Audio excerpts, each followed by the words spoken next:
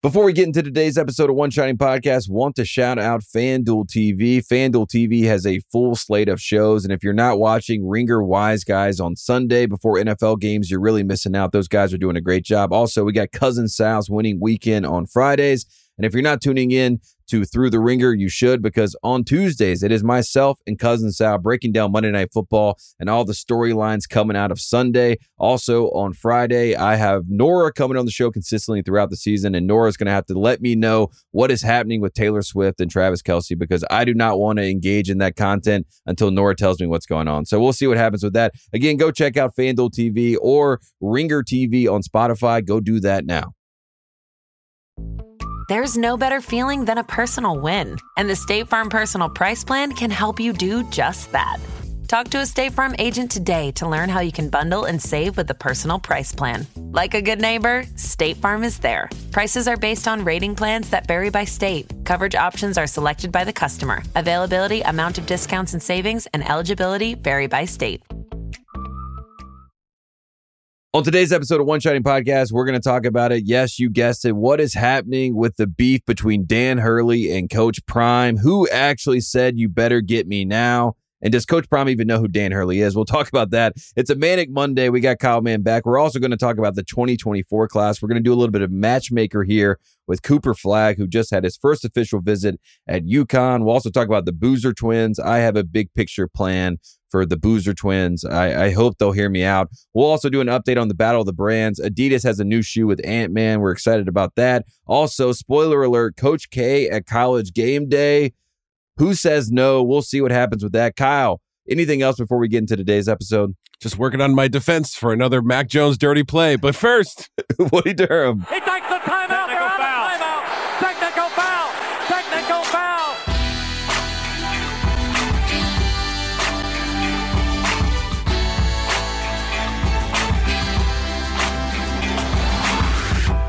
Welcome back to One Shining Podcast. I'm your host, Tate Frazier, and you know what day it is, and you know what that means. It's a Manic Monday with Kyle Mann. Kyle Mann, what's going on, man? That was so many mans. I love it. I'm fired up. You've really sold like you're just a branding master, Tate. Any opportunity for branding, this guy jumps on it. He's really selling it. I'm happy to be here. Happy to have a segment named after me. Feeling good, feeling great. Where are you? What's going on? It seems like you're traveling again for the millionth time this summer, fall. There's so many obligations that you have on a calendar, and you never know that you're going to end up switching jobs in March, and your whole life is going to change when you make such plans, right? But I came back to Seattle.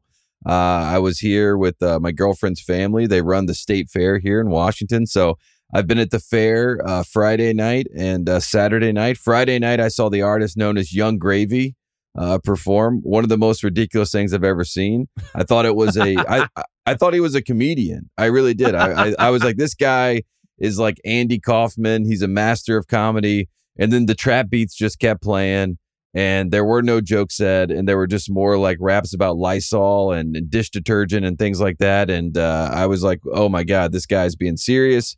But the fair part was awesome, walking around the fair. One thing I did learn, Kyle, man, is Maya Angelou was correct. We are all more alike than we are different, and the state fair confirms it. I mean, we got all the hits. We got turkey legs. We got games. We got rides.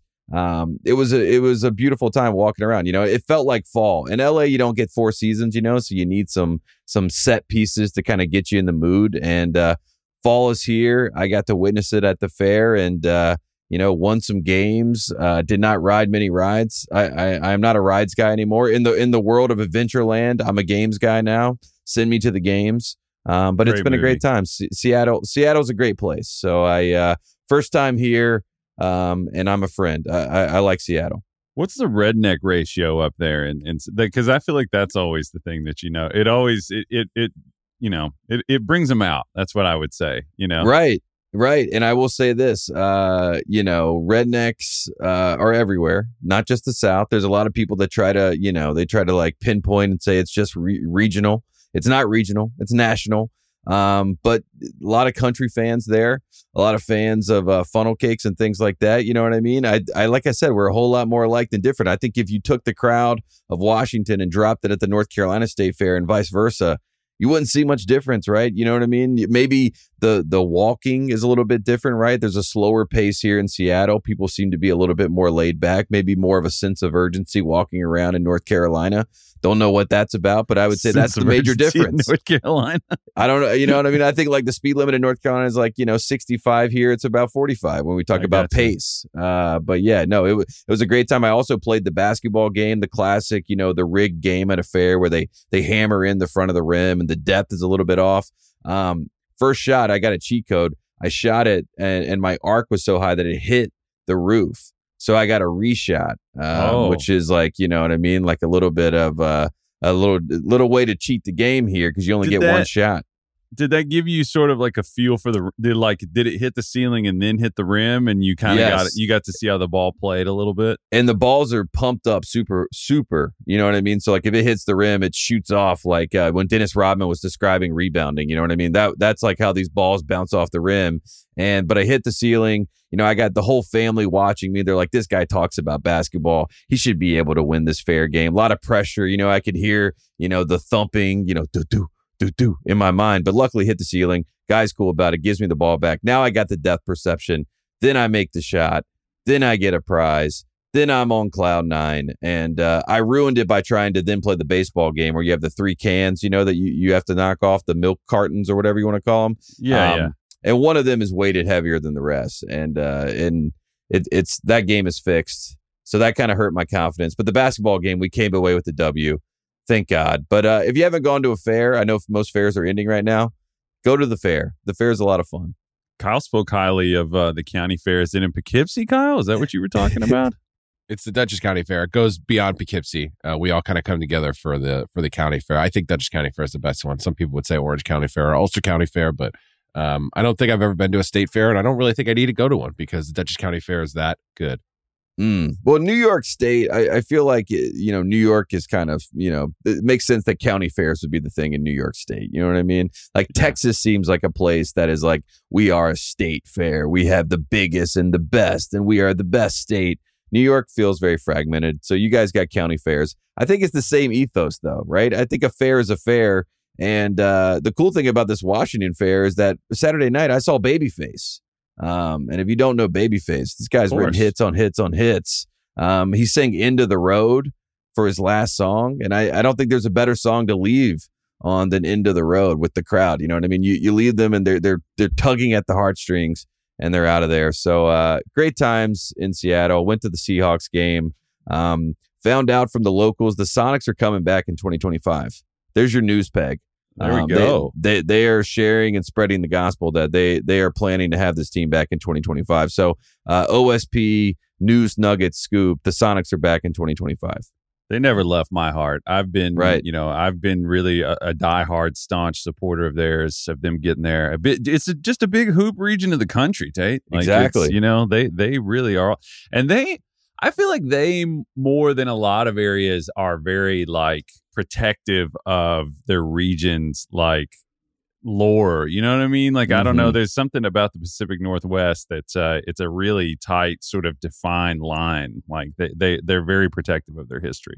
And they're very protective of their sports teams in general. I mean, you walk around the city, guys have, a Desmond Trufant jersey on just as much as they have a Cam Chancellor or a Marshawn Lynch jersey on, right? There's people walking around and they love their teams. I even saw Kevin Durant Sonics jerseys when you're walking around, right? There is a lot of love for the Sonics. So they're coming back. That's good news. And the biggest news of the weekend, though, we have to talk about this. We talked about Coach Prime and trying to find a Coach Prime in college, basketball. But now we have the Coach Prime fall, right? You fly too. It's the story of Icarus. We all know this. You fly too close to the sun starts to burn your wings. You fall. The rest of the world celebrates. I saw, Chandler Parsons. All these people were like, it's about time. Colorado gets a taste of their own medicine, right? Did Chandler Parsons say that? I think he said well said about Dan Lanning talking about clicks versus wins, right? And then Richard Jefferson was like, what the hell? There's cameras filming this guy say this. I'm pretty sure this was for clicks. It was very performative. I mean, very.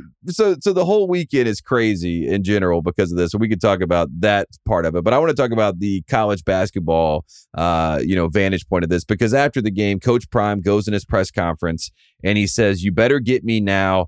This is the worst we'll ever be. And America said, wow, that's amazing. Coach Prime, that's awesome. He's going to, take this next step. What a response. And Dan Hurley and the UConn Huskies said, cease and desist.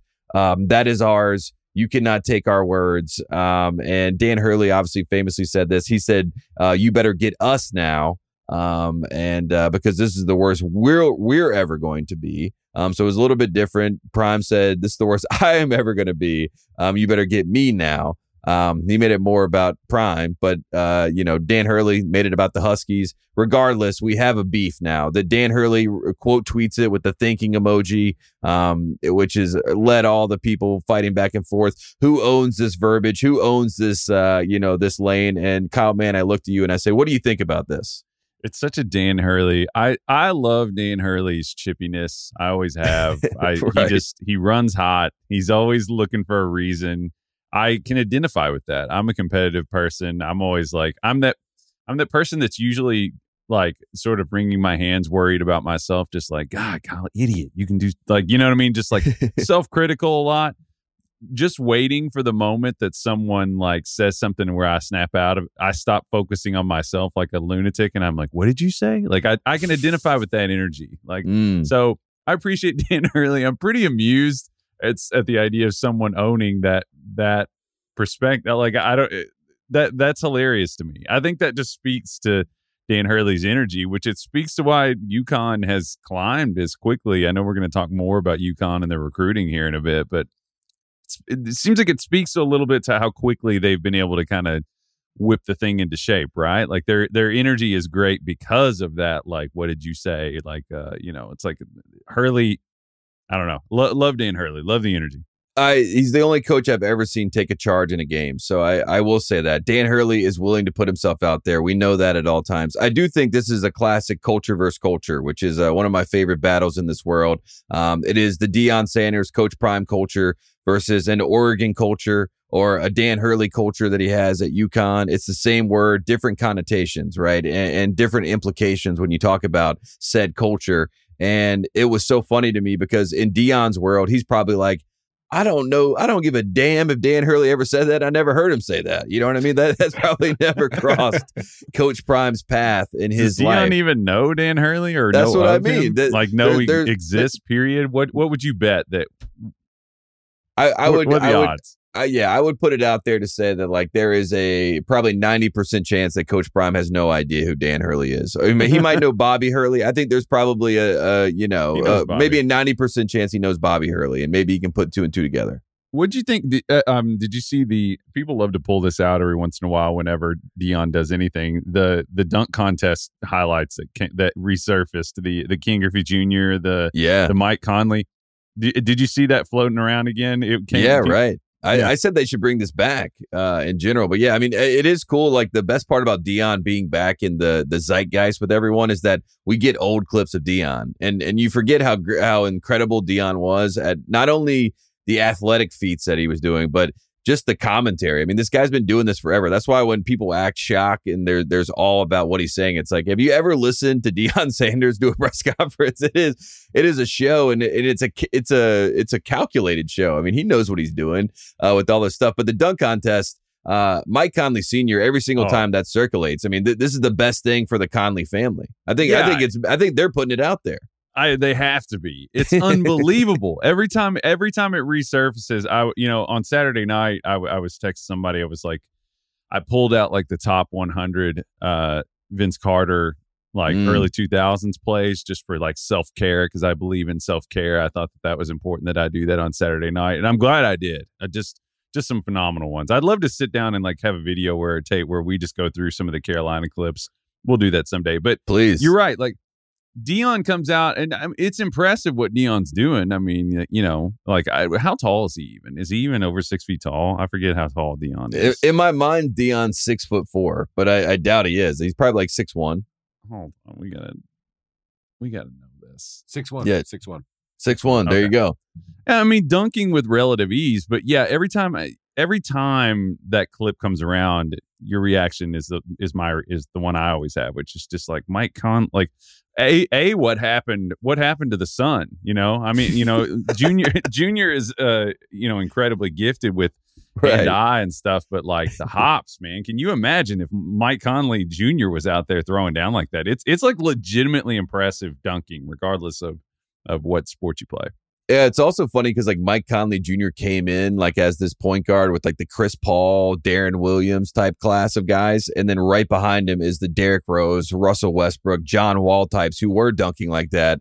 And I'm sure his dad probably was like, see, I told you should have been trying to dunk. Look at these guys. I mean, these guys are incredible. So, yeah, I find that fascinating. I also find it fascinating how many people were trying to celebrate Dion losing, which then led me to my next thought experiment. What coach in college basketball would have that same sort of visceral reaction from the public where people were literally, even if they don't give a shit about Colorado at all or don't even like Oregon, you know what I mean? They seem to be celebrating the fact that, you know, he lost and he lost in the fashion that he lost and da-da-da-da. Is there anyone in college basketball or maybe even prior, right? The only person I can think of is Coach K, but even Coach K had more people that had sympathy, right? I mean, I didn't see many people being like, man, I feel bad for Dion. He didn't have his best player, his best corner, his best wide receiver, or any of that. It was just like, yeah, let's dunk on this guy ASAP. Yeah, I mean, I think people were treating Penny like that for a while. I guess that's true. Yeah. People were kind of doing that. And I mean, Penny came out with the same kind of confidence like we were talking about last weekend. I feel like since I heard you and Gary Paris talking about this, and I thought it was really true. I think since he's kind of chilled a little bit, I don't think people are thinking about him like that now. You know, I think he was just trying to he came in with that big marketing energy and the chip on his shoulder. And some of these former players, when they come in, I don't blame them for being a little chippy about the way the establishment treats them in a way. You know what I mean? Because I think sometimes I feel like the overall narrative is very pessimistic and dismissive of these guys. They're like, right. They think they can just come in here and do what we do immediately. We being the coaches. I'm trying to think of there's a lot of just Nelson point and laugh, ha energy that goes on with Tom Crean for a while there whenever he would lose. But it doesn't feel this like Pitino, the height of Pitino at Louisville when he was getting mad in press conferences and stuff, and just like the way he would handle losing, I think people. But granted, I live in Kentucky, so I'm hearing that from a different one. But I don't know. Is there another one that comes to your mind, like a coach that? The only one is Cal, really, but not Cal now. Like Cal back in 2015. I think when Cal had the platoon system and he was basically like, Devin Booker's our sixth man and we sub in 5 guys for 5 guys and we're 10 deep and we're that much more talented than the rest of the country. I think when Wisconsin won that game, that was the last time I've seen people just absolutely, they weren't saying, oh, I feel bad for these kids that made the Final Four and who were the best team all year and who were undefeated and had so much pressure on them, right? They were like, we love Frank Kaminsky. We love Sam Decker. Screw Kentucky. I'm glad they lost. And they didn't even know what they had done. They had just set up Coach K to win another national championship, which is what everyone else with the brain was thinking. This is my nightmare. But America loved dancing on the graves of Cal then. I even think Derrick Rose missing the free throws, right, with Memphis in 2008. And that goes back to Calipari. And you made that great point. You were like, he's probably the closest to Coach Prime because he has this bravado. He sticks his chest out. He kind of takes all of the quote unquote attention from his players. At least that's how the hater would, try to quantify the whole situation. So I think that Cal is probably the best bet we have. Coach K has too many diehard basketball historian types and Duke fans that are going to be like, how could you ever want a coach to go out like this? So it's never going to have that same sort of punch, but pour one out for Coach Prime. I think he's going to be all right. And next week, big noon kickoff is in Colorado. So I think he's going to be back on television. Who knows who's going to be there? Ronda Rousey? I don't know. I mean, there's going to be somebody there that's going to be making picks. Well, I'm just thinking for Fox. You know what I mean? Last time they had The Rock, right? They're going to pull. No, they're going to pull somebody, and they're going to bring them there, and they're going to have a good time. Let's talk about the 2024 class, Kyle, man, because this has been fun. There was a lot of big stuff that happened this weekend. We got, Cooper Flagg, the number 1 player in this class. We've talked about him. He had his first official visit at UConn. We also had Duke get a big commit. We'll talk about him. We also have Missouri as the number one class now in the class of 2024. So we'll talk about that three-prong. Let's start with the first prong, which is Cooper Flagg. He's got three schools. He's got UConn, he's got Kansas, and he's got the prohibitive favorite, which is obviously the Duke Blue Devils. Kyle Mann, if you were Cooper Flagg, which one is the best fit? Like if you had to play matchmaker for Cooper Flagg's future, which one do you think, all right, Flagg, if you go here, this is the best path to success? He's an interesting case. He's one of those guys that, I mean, no matter where he goes, he's going for, 8 months. He's going to succeed. Let's just go through it categorically here. Like, I mean, category wise, I mean, he basketball wise fits everywhere. Like, I mean, defensively, he's going to be a floor raiser wherever he goes because he can play. He kind of works as that sort of pseudo rim deterrent, rim protector thing because he's just so phenomenally talented in that way. I think he probably needs to play next to a true big, but not to belabor the point there. But like he's going to fit anywhere. I mean, in that sense, whatever system. And this summer, I mean, we saw a lot of the like shooting and playmaking stuff really make a big leap for him. So I don't think he has to necessarily think about it in a system sense, because I think any of the three of those, I feel like Kansas probably has the most sort of like traditional, I don't know, Shire is embracing this sort of like up-tempo, spacing kind of thing. Like Kansas has been more willing to play with some of those concepts. Like, they had, DeJuan Harris, not the greatest shooter in the world, was the point guard for their team and on a national championship team. So, and then they're building a team this year that's built around a big with Hunter Dickinson, really big, heavy team. You wonder about the shooting. So in that sense, if he wants to play like an up-tempo style, I mean, I could see UConn probably, but I was thinking about this, Tate. How credible are you and I when it comes to like telling Cooper Flagg where to go to school? Because I feel like the natural instinct for you and I is going to be like, well, UConn really is the most palatable for us too as blue bloods. I don't know. Am I crazy? No. What about the fit? Am I off on the fit there? No, you're not wrong. And I think all the birds are telling me that UConn is in third place, right? They're the bronze medal team. Even though they got the first visit, it's all about the last visit. We know how recruiting works. So Duke has the last visit. You would assume Duke is the favorite. Most people point and they look and they say, my crystal ball says Duke. And I think Duke is a great fit for Cooper Flagg. And I think that's why I'm trying to let, American know that you're right. Yes, of course, the bias is there. Of course, you would say the number one player in the class should not go to a fellow blue blood, therefore, competing with, our blue bloods. But I think UConn would be a great fit, but it sounds like UConn is happy to be here. You finished in third place. Thank you so much for being a part of this. It's great for you to be a part of my recruitment. Kind of like when Patino got in with Patrick Ewing when he was at UMass. He was like, I just need to be on the board so people know we were in the running for this guy. So that's good for UConn. I'm glad that they're in the running. Kansas is the dark horse because Bill Self has been defied before, and Bill Self has come through on the other side plenty of times. And I wouldn't be shocked if he tries to pull a rabbit out of a hat again here. But for the branding of Cooper Flagg, for him to be the biggest he can be, he has to go to Duke. He has to. And if he goes to Duke, he's got Nike machine behind him. He's got all of the coverage he can imagine. He's got, the same way that they had Broadway Joe clips leading for Aaron Rodgers. This guy's going to have Christian Laettner clips leading into him, and they're going to be trying to hype him to the moon. So if you're Cooper Flagg, plant your flag in Durham. Say, I will lean into the dark side. I will be the biggest and the baddest, and I will get an attitude. And he's not afraid to talk junk. There was that fake story with Bradley Beal that he debunked, but then there's some people that said it was true. Who knows? But he says it wasn't. But regardless, I think he has that asshole in him.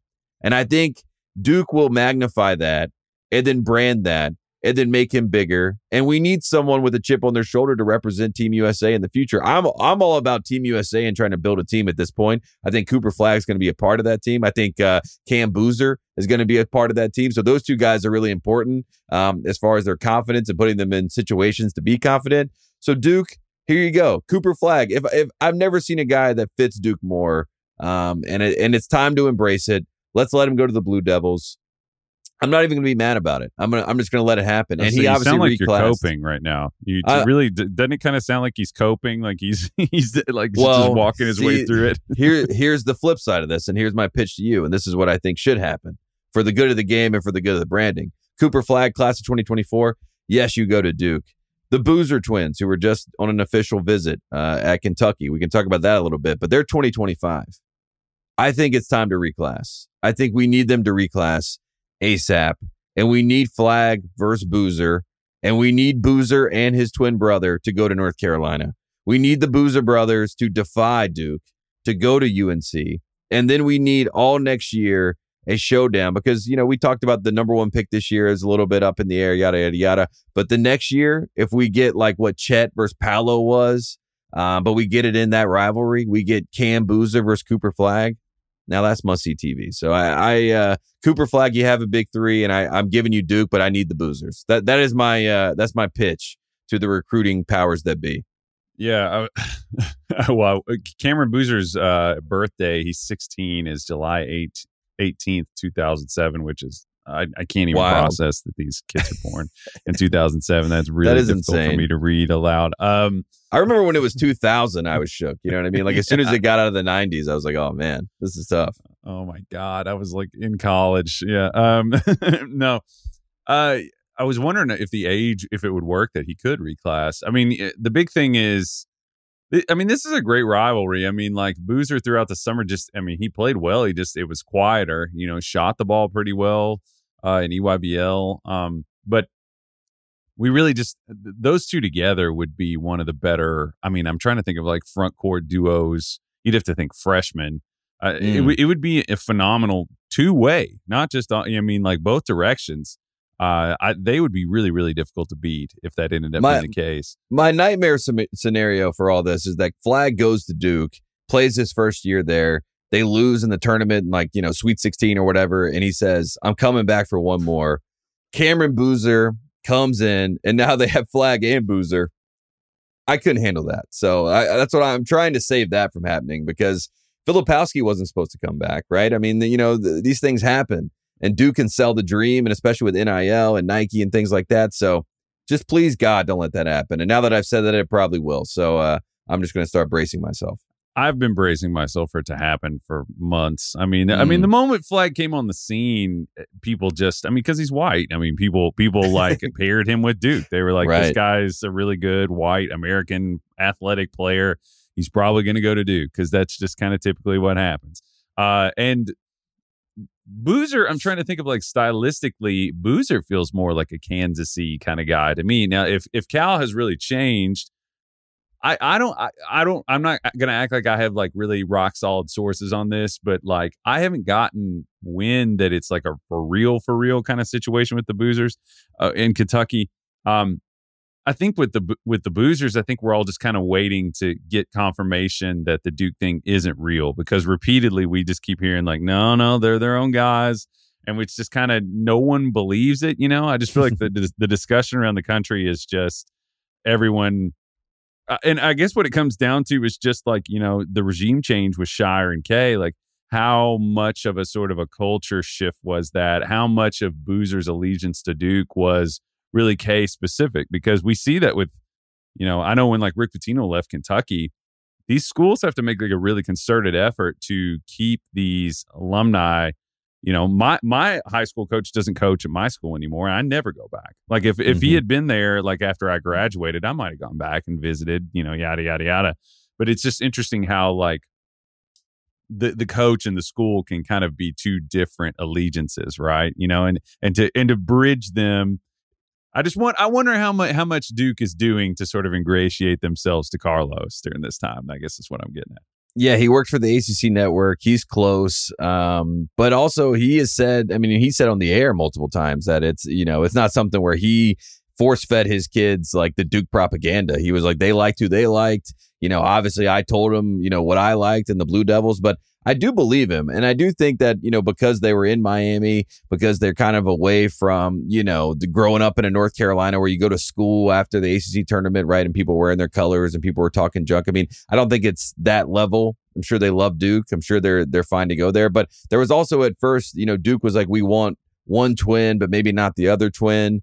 And that can rub parents the wrong way. You know what I mean? So I think there's going to be some layers to the whole thing. And that's why if there really is that kind of feeling where it's like, oh, you didn't want both my kids, let's send him to Carolina, because what's going to make him the most mad? Let's send him 8 miles down the road at the public school. And with that, we saw Jason Cable go to Carolina. When Jason Cable went to Carolina, there were so many people, and obviously his dad coached in the state, said he wanted both of his kids both love both schools and all that sort of stuff. But that was still weird, right? When you saw Cable on the back of a Carolina blue jersey, you're like, I don't know about this. This is throwing me off a little bit.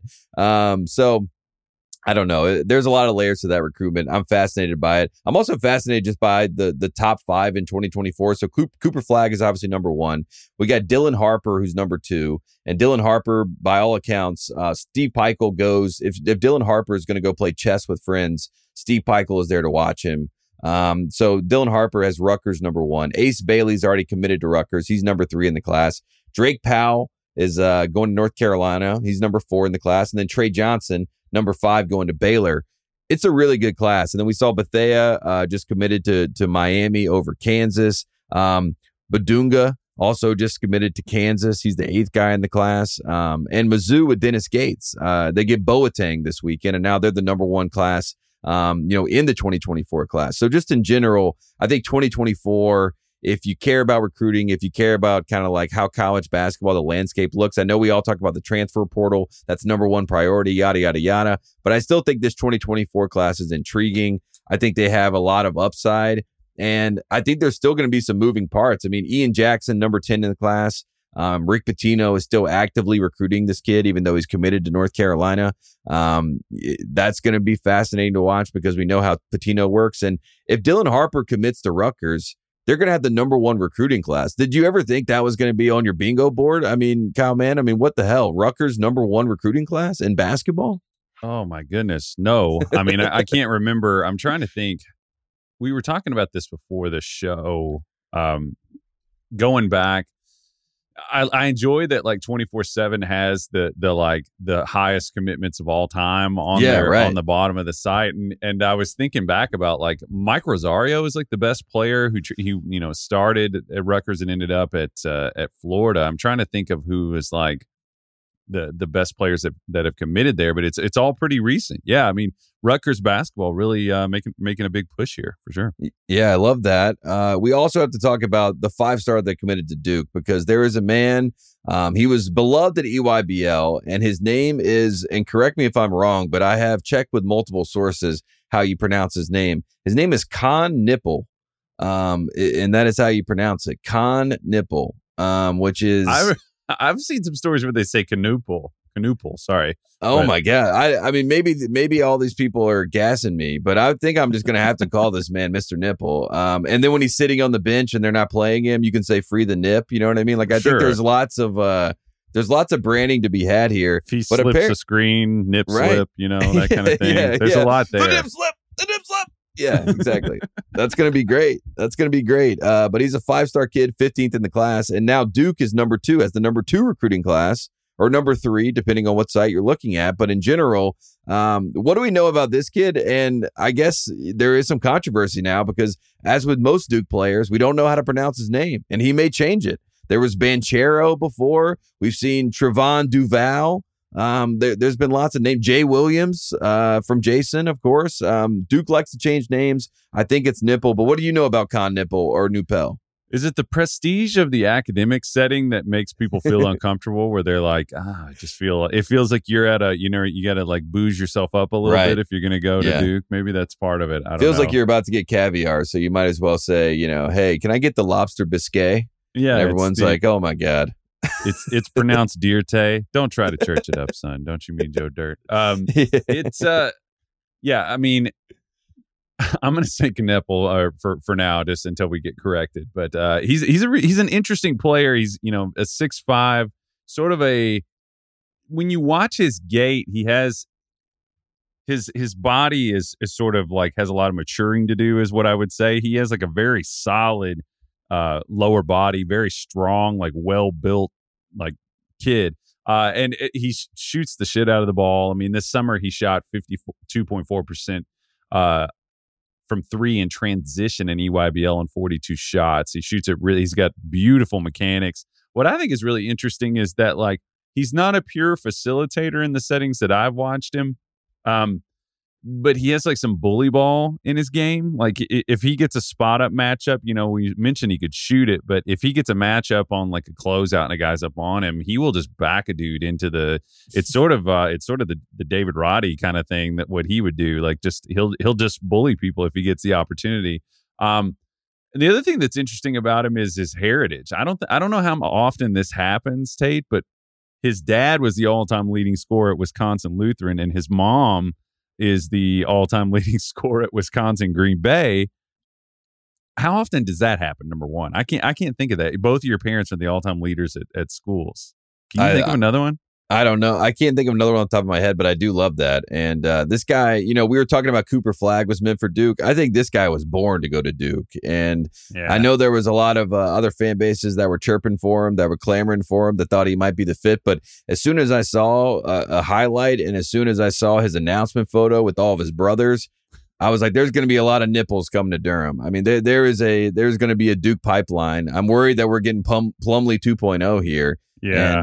And he looks like a good basketball player. I mean, I even saw him like initiating offense, right? I mean, I saw him like bringing the ball up almost like as a point guard. So, I mean, he's got some games. So he's going to be a good addition. And John Shire, I know there was a lot of talk, even when I had the last show with Eamon, we were talking about the 2024 class. At the time, the top 5 had some, unfamiliar faces, some new faces, some new bloods. And then you look up after the weekend and there's Carolina, Duke, and obviously Mizzou now at number 1. But it just happens like that. John Shire's back on the recruiting trail, and Duke's got a new face. And I don't know if these kids are hateable, really, because I think Kay made them lean into it. I think Shire's trying to be more likable. So I don't want to go out there and say we should hate this kid immediately. I think he's good at basketball, so we'll give him the benefit of the doubt so far. So I think I'm growing up, Kyle, man. It used to be I see these kids' faces, and for whatever reason, I'm just already pissed off. I'm going to give it some time. I'm sure you'll find a way to hate him. I'll figure it out. Yeah, we'll figure it out. The interviews that I've watched with him, I mean, seems like a really a close-knit basketball family. Like I was telling you, that he seems like a likable kid to me. I'm not trying to find reasons to hate a 17-year-old as a No, I think we like him. Man. That's what I mean. I'm just shocked. I'm just saying. I'm not saying you are. I can't believe we like him. No, another very random pull. I told you this guy. I know my guy Matt Hurley will appreciate that. I remember this guy. Jeff Norgard is this dude who played for Wisconsin Green Bay and actually got like a cup of coffee in the NBA for a while. I only remember him because he lit up the '96 Kentucky title team like in an early season, like a December game.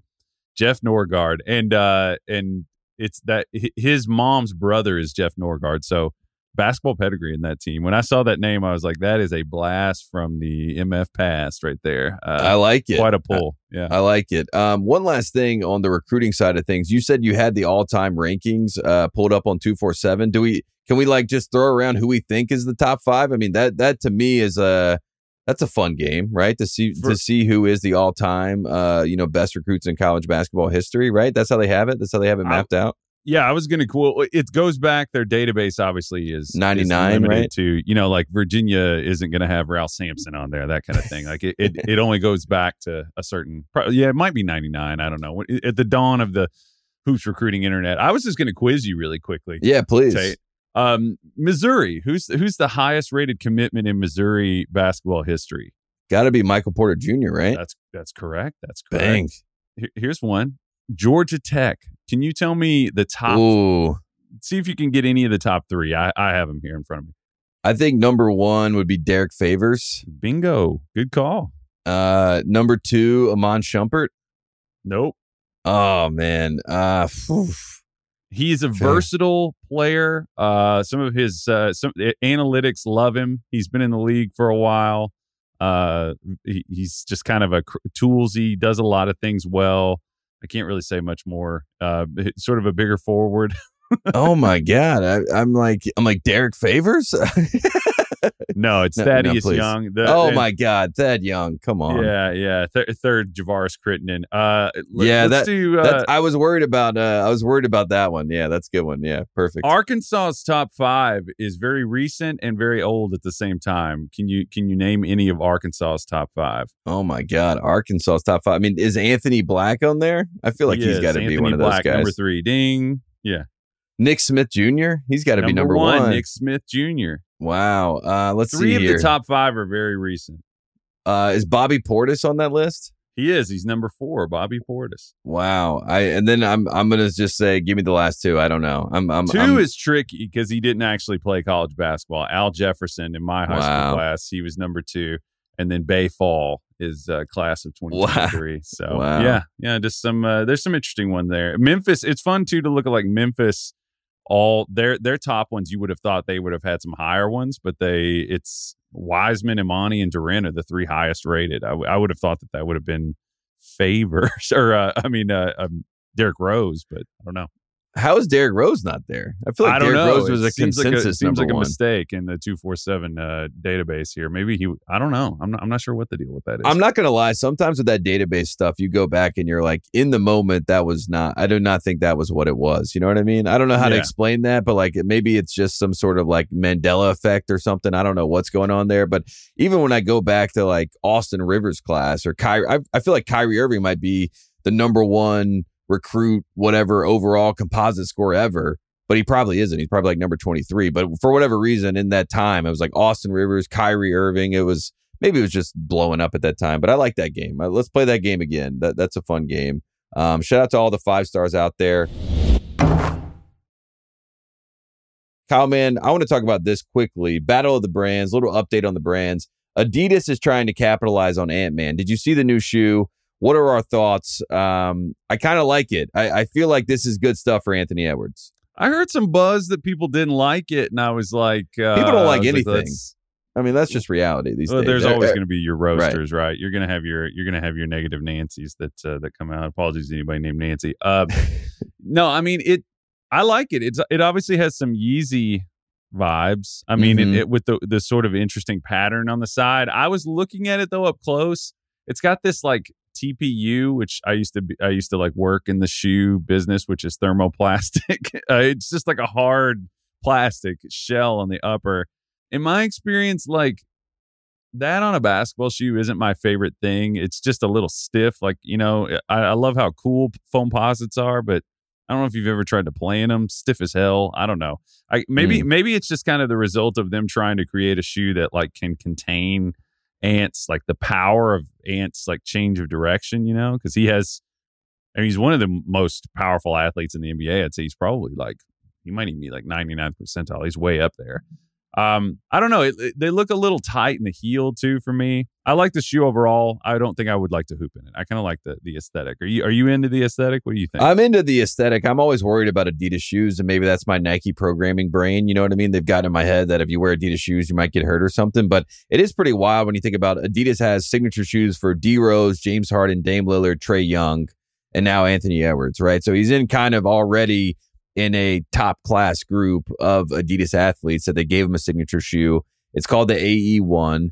And I like the color palette. And I think that Anthony Edwards, he's got a little baby with him, right? I think he's doing all the right things. I am always worried about Adidas in general, but I do like the fact that they saw him, with Team USA.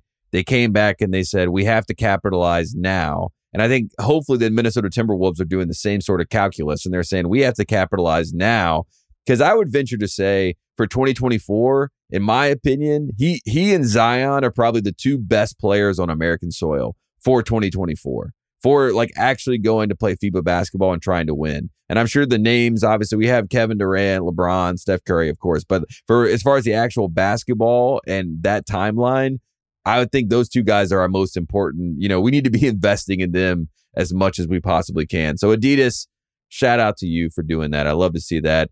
The other thing I wanted to ask you about, get your thoughts on. I feel like New Balance is having a moment. Do we agree? They get Coco Gauff. She wins the U.S. Open. I was up here in Washington. I was watching a bunch of kids play basketball, and like 3 out of the main 4 good kids, they're wearing New Balance shoes, 2 Kawhi shoes. Maybe it's a P&W thing that they wear New Balance, but regardless, I wanted to float that to you. Do you think New Balance is having like an Under Armour moment like they did in 2015 where all of a sudden New Balance is kind of cool? It's not like a joke anymore. I feel like it's happening. It's different than what happened with Under Armour, I feel like. Whereas, like, I feel like Under Armour, as high as they ascended, was like people started taking like the functionality of their shoes seriously. Like, in the Hoopers were like, I'll consider that. I don't, I saw a thumbnail for like Steph like going on the Complex like shoe shopping thing, and I'm not going to click that because I know he's not going to click and he's not going to pick anything cool because of the whole Nike situation they had. Right. Can I tell you a funny story? Well, Please. I'll tell you a story. You decide whether it's funny. So my buddy manages Jack Harlow. We've mentioned this before. My buddy Chris. Jack Harlow's from here. Jack Harlow has a heavy affiliation with New Balance. Jack Harlow is very influential on the young men in this area and a lot of areas, like stylistically, like the clothes they wear, accessories, things like that. So there's a guy sitting. I'm getting ready to go to Summer League. I'm sitting in the next to the gate, and I see a kid. He looks like he's probably, my wife was teasing me because I call, like, if somebody's like 20, I say kid. She's like, don't say that. I'm like, sorry, it's a kid. It's a younger fellow. And he was sitting there and he had on like all New Balance. He had like tumbly brown hair and like wireframe glasses. And I was thinking to myself, man, like Jack Harlow's really, really making a big impression on these kids. And, I messaged my buddy Chris and I was like, hey, there's a kid here at the gate. I mean, he is dressed exactly like Jack Harlow. I was sitting close enough I could hear him talk. I was like, he sounds like Jack Harlow. I was like, he's talking like Jack Harlow. My buddy that I was texting with walks up to me. I didn't realize that he was also in the airport. He walks up to me to the gate, also happens to be going to Summer League. He goes, are you talking about that kid right there? I was like, yeah. He was like, yeah, that's Jack Harlow's. He's like, that's Jack's brother. So he's allowed. Yeah, he got the pass. He's like, if there's anyone that could look exactly like him, it's his brother, right? That's family. That's family. That's family ties. Well, here I was ready to typify a generation. I guess the whole point is, I mean, the New Balance stuff, like the Kawhi basketball shoes a couple years ago, I thought were pretty sick. Like I got them. I thought they were pretty comfortable. Yeah, I mean the Jolly Rancher ones were kind of too plasticky, and I didn't really like those as much. But just the regular Kawhi shoes were great, and I was like, this guy's going to add 5 years to his career. These are comfortable. Yeah. I mean, their moment is a little different than Under Armour's moment. I feel like in terms of like the lifestyle stuff, I don't know if you can get down with it as much. I know we're prone to basketball talk or to shoe talk. I don't want to get too much on this, but like some of the dad stuff, like the dad shoe stuff, I can't decouple what I saw when I was growing up. I'm sure Kyle probably had the same experience too, that like some of the ones, like the bulkier ones that are considered cool with like the mesh on the top, I'm just like, that's a dad. I'm sorry, I can't not see. It's like a Nike Monarch to me. I'm it's like the Air Monarch, yeah. I just can't do it. I can't do it. I don't know. Whereas like some of the like sleek stuff from the 70s is cool, but the bulky running stuff with like the 4-digit number titles, I'm like, I can't do it. Yeah, Gen Z's trying to bring back the 90s, and they're trying to they're watching like Tim Allen and Home Improvement. They're like, these are fresh, and you're like, yeah, but yeah, no. yeah. It's like, yeah, it's cool aesthetically, but maybe not. Maybe you can't flip it. You're not that cool. You can't pull those off. They have a certain demographic, and you got to let it lie. Remember Steph when he dropped the Curry 4s, the white ones that looked like, mowing the lawn? Like that was the end of the Under Armour Curry shoe line. You know what I mean? So you fly too close to the sun, Icarus, it can happen. Well, you never drop the all white first. I think we've talked about this. Unless you really think you've got a sick design, you don't drop the all white first. Also, I was going to ask you, is Ant-Man the first? Is he the most by nature, like, Nike-ish athlete to have a shoe with Adidas? You know what I mean? Like he seems like he's sort of like the, for lack of a better word, like he sort of has that like sexy athleticism that sells, where like I feel like he's the first guy that they've had in a while that has that, because it's like Dame, pretty cool. Rose had a little bit of that. Harden, there's nothing, as good as he is, there's nothing like really cool about Harden's game. I feel like Ant's the first guy that kind of has that crossover. Like he could have a shoe with Nike. I didn't even know until today he wasn't Nike. Like when you said that, I was like, fuck, he's not Nike? Wow. Yeah, I mean, they really blew it with the 2020 draft class. I mean, LaMelo, you would think, would be a Nike guy potentially. He goes to Puma, which actually in turn kind of makes a lot of sense that he would go with Puma. But Ant-Man, number one pick, I think Wiseman was the only one. I think he was the one that signed with Nike out of that top three in that class, which obviously, Wiseman he's got nothing. I mean, they're not making sneakers for James Wiseman. So it was a big miss, a big whiff. And then USA Basketball, they tried to put him on the bench. I mean, you know what I mean? That's the other part of the whole Adidas cycle. So shout out to Ant-Man. He's defying the odds. And like I said, Zion sounds like he's in the gym by all accounts. And Ant-Man is getting a shoe. So American basketball, please, let's get it together. Let's do some shout outs, Kyle, man, because I think it's about that time. Kyle, yes, turn that camera on. It's time for some shout outs. First shout out is a big one. I want to shout out our boss, Bill Simmons. It's his birthday today. Yeah. I can't believe that. It's real. It's happening. It's his birthday. The first time you believe that? I don't know. Time flies. Time flies when you're having fun. First time I met Bill was on his birthday, September 25th, 2015. So 8 years ago is when I met him. And I moved all the stuff into his studio. And he gave me the book of basketball with the $100 bill in it and wrote a little note in there. Did he really? I've never heard that part of the story. Yeah, it was very, very sweet and very kind. That was on a Friday. When I got done with work, and I went home. I still have the book. I still have the $100 bill, and I was packing up. I'm about to move, and I was packing up, and I found it the other day, and I read the note, and it shot me back in time. And then today I wake up, and I was like, oh my God, it's been 8 years since that moment. You still have that $100 bill? Yeah, in the book. Kate, we were so poor. How the fuck did you keep that $100? Listen to this guy. I know. Wow. But I was thinking to myself, it's going to have, you know what I mean? I was like, over time, this will have some standing, you know what I mean? How the fuck you pulled that off? Well, 8 years later, it's still I don't know struck how many me a little change bit. bins I've emptied in those, since 2016, but good job by you. Way to have some conviction. Yeah, we worked hard on this. But yeah, that was a great moment in time. And, Bill Simmons hired. That was a Friday. Bill called me on Sunday. Boom, rest is history. So shout out to him. Shout out to his birthday. Dude, that picture of you from the 3-point shooting contest where you're holding that sign that says ringer, you look 13. Yeah. It's unbelievable. And that's a year into the job. I mean, that was 2016. I started, this is October or September 2015. So, I was basically 12, but it was great. It was a great time. Shout out to BS. I don't know. Was he doing a podcast on his birthday, Kyle? Yeah. Oh, today? I don't think so. Okay, I don't good. think he is.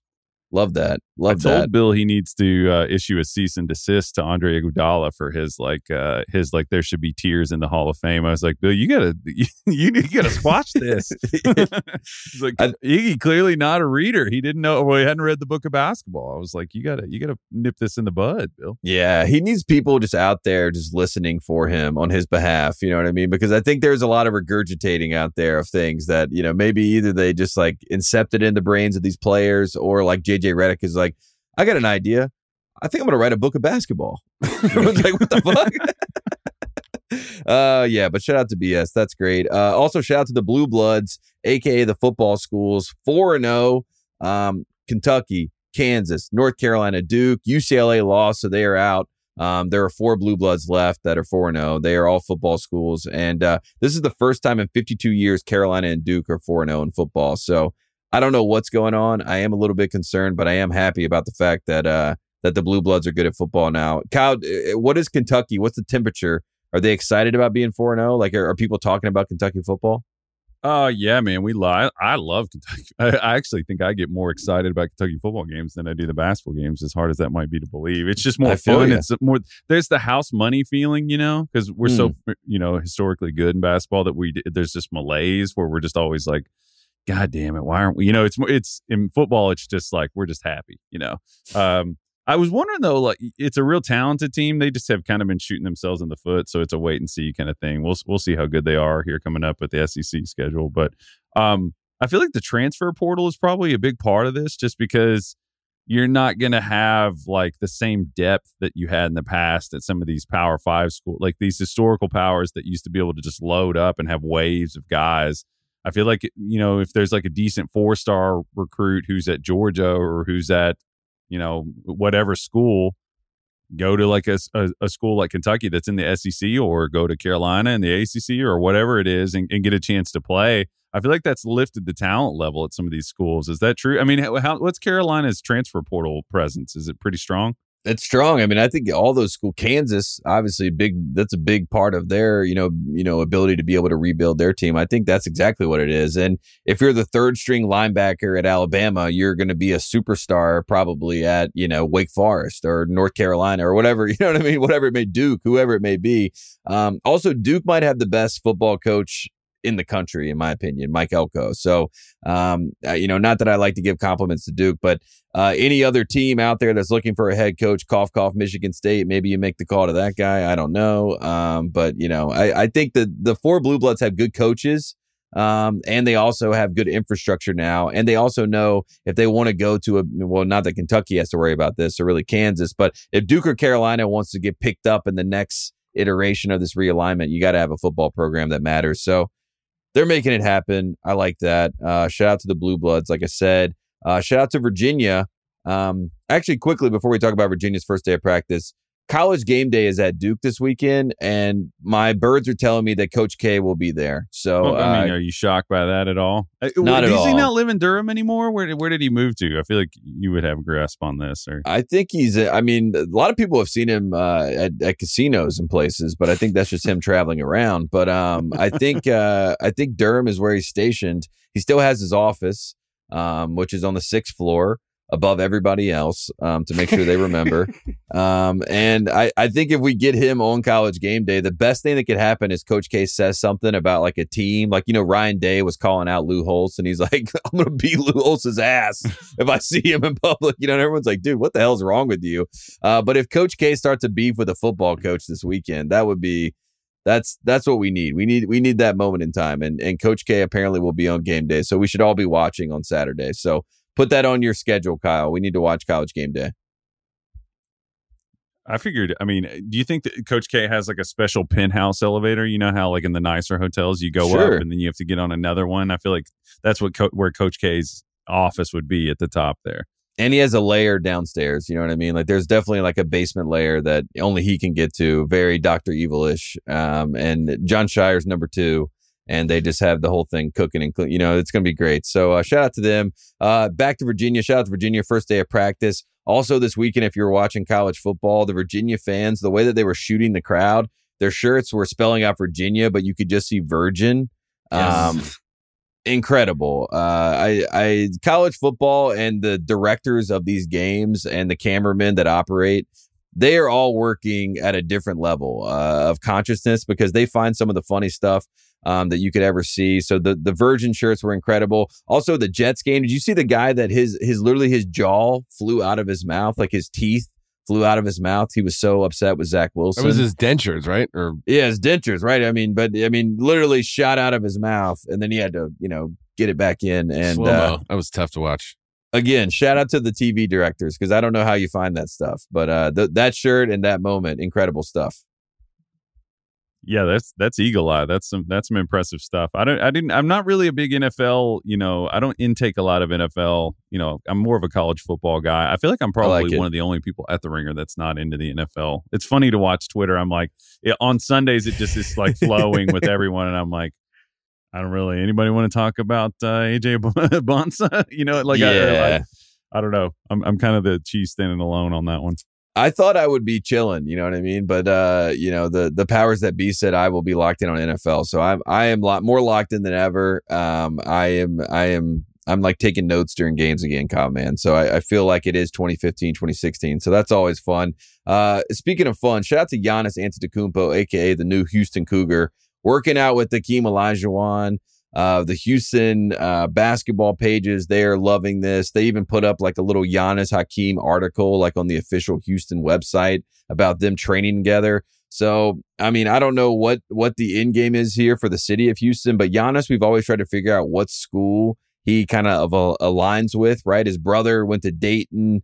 There's been some people that said he got recruited by this school, that school, and made arguments about it. But I think he's officially a Houston Cougar. Can we get down with that? I think that's a good win for Houston, and also the Hakeem to Antetokounmpo is a good pathway, right? As long as there's no evidence going the other way, why wouldn't Houston do that, right? Right. As long as you can't say, here's where he said that he would have went to Kentucky if things went out differently.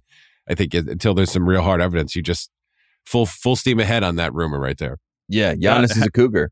Had to be a lot of anxiety traffic. If you looked at the map, the traffic map for those articles, those Houston Chronicle articles, it was probably really hot in Milwaukee. You know, a lot of anxiety, I'm sure, over that. In terms of like the fit basketball wise, I think the Samson Antetokounmpo, I think that they fit. You know, he's got that just real workman, you know, a hard hat, obsessively about, you know, playing hard. I think those two brands align. You know, also the like working out with Akeem is like one of the funniest like tropes of NBA basketball. Period. They're like, you know, he goes. I think I've heard Ryan talk about this, that like you go work with like Akeem for like a week or something, and suddenly you have all of his nimbleness and footwork and stuff, and that's all it takes. You just got to go just spend some time with Akeem. Akeem's still in great shape too, by the way. Looking good. $50,000 that he's charging these guys, which I think is also incredible because, I mean, Akeem Olajuwon you have to pay $50,000 to work out with him. And that happened because I think the story goes, and this could be, you know how these things happen in basketball lore, right? But the folklore story is that LeBron lost in 2011. He did. That's a fact. He went. He did. Finish the story, but that happened. That happened. This is how it goes. But don't tell LeBron fans that. But yes, he did lose to Dirk and JJ Barea and Jason Terry in 2011. And then in the offseason, he went and worked out with Akeem Olajuwon, added, you know, a lot of post games to, you know, a lot of post moves to his game, comes back in 2012. And if you watch the tape, he definitely, you know, that little step out baseline jumper, you know, is very like Akeem, right? So he added some of this stuff to his game. And then he goes and wins the title. You know, then back to back, they go 2012, 2013. You know, him being able to play out the mid post, high post, low post. You're like, oh, wow, LeBron's really evolved his game. And then Akeem Olajuwon was like, those are my moves, and I will charge for them in the future. By the way, the price of the brick just went up, right? Yeah, price of the brick went way up. And shout out to Giannis because he's like, I have no problem paying $50,000 to learn from Akeem Olajuwon, and I think it was a great move. I think it's like you said, it's kind of like a check the box moment in like a storied career. You know, you wouldn't work out with Akeem and learn his post moves. That's great. And I'm gonna put this out there. I haven't said this anywhere publicly, but my birds are telling me that Toronto is the team to watch for Giannis Antetokounmpo. A lot of people want it to be Chicago. They want it to be New York. They want it to be Miami. They want it to be LA.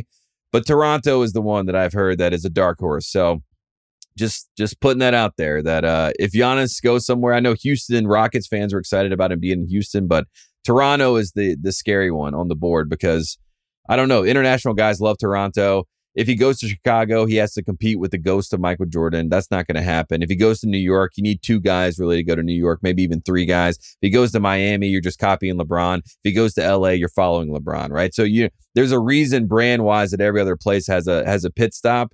And Masai is always working, you know, in the background. So watch out for the Raptors for Giannis. That's my one little nugget there. One last shout out for me. Shout out to the 2-pack championship.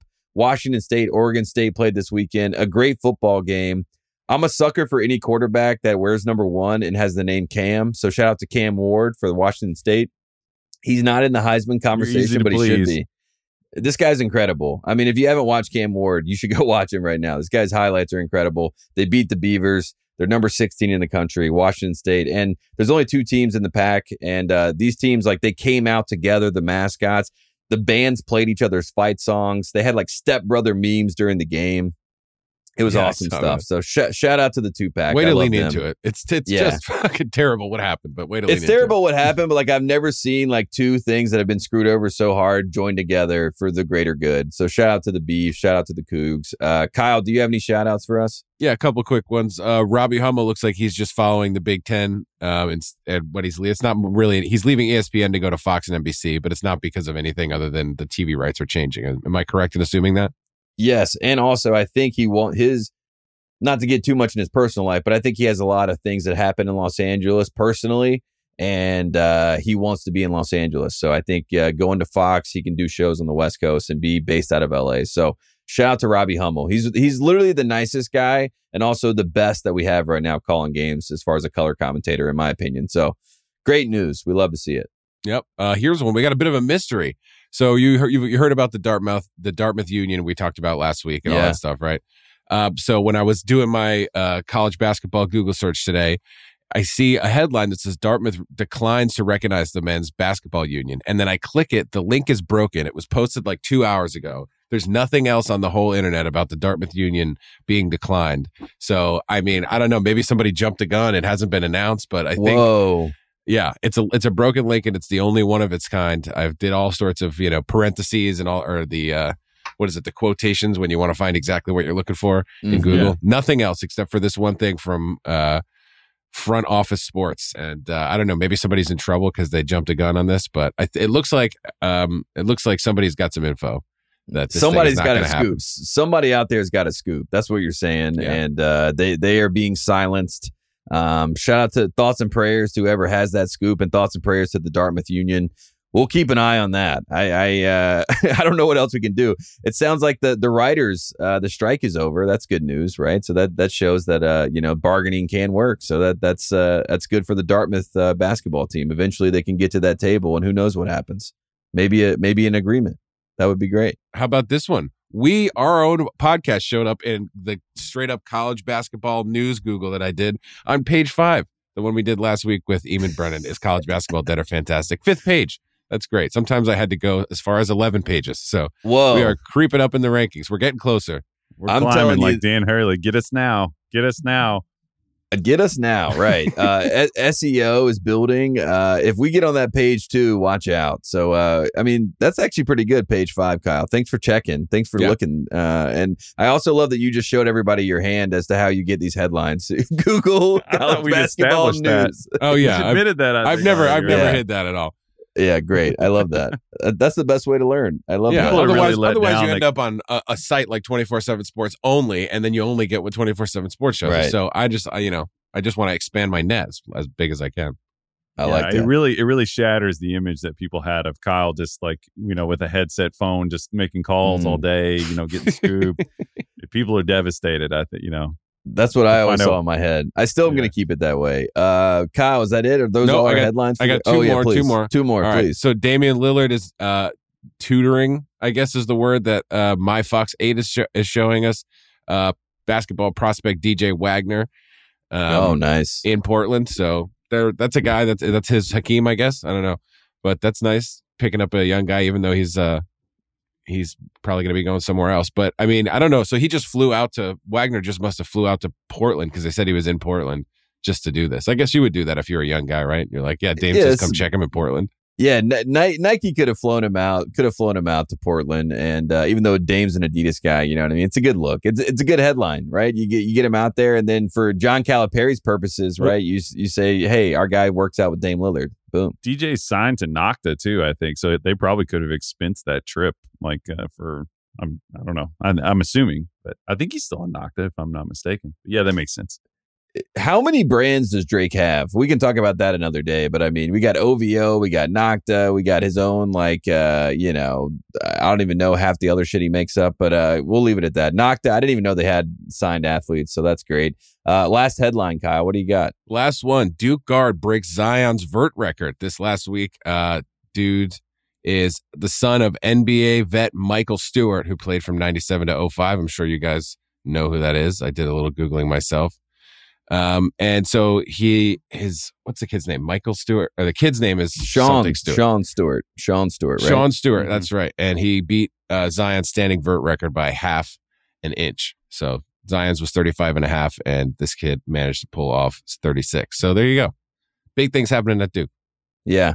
Love Duke's propaganda. That's great stuff right there. And I watched the video.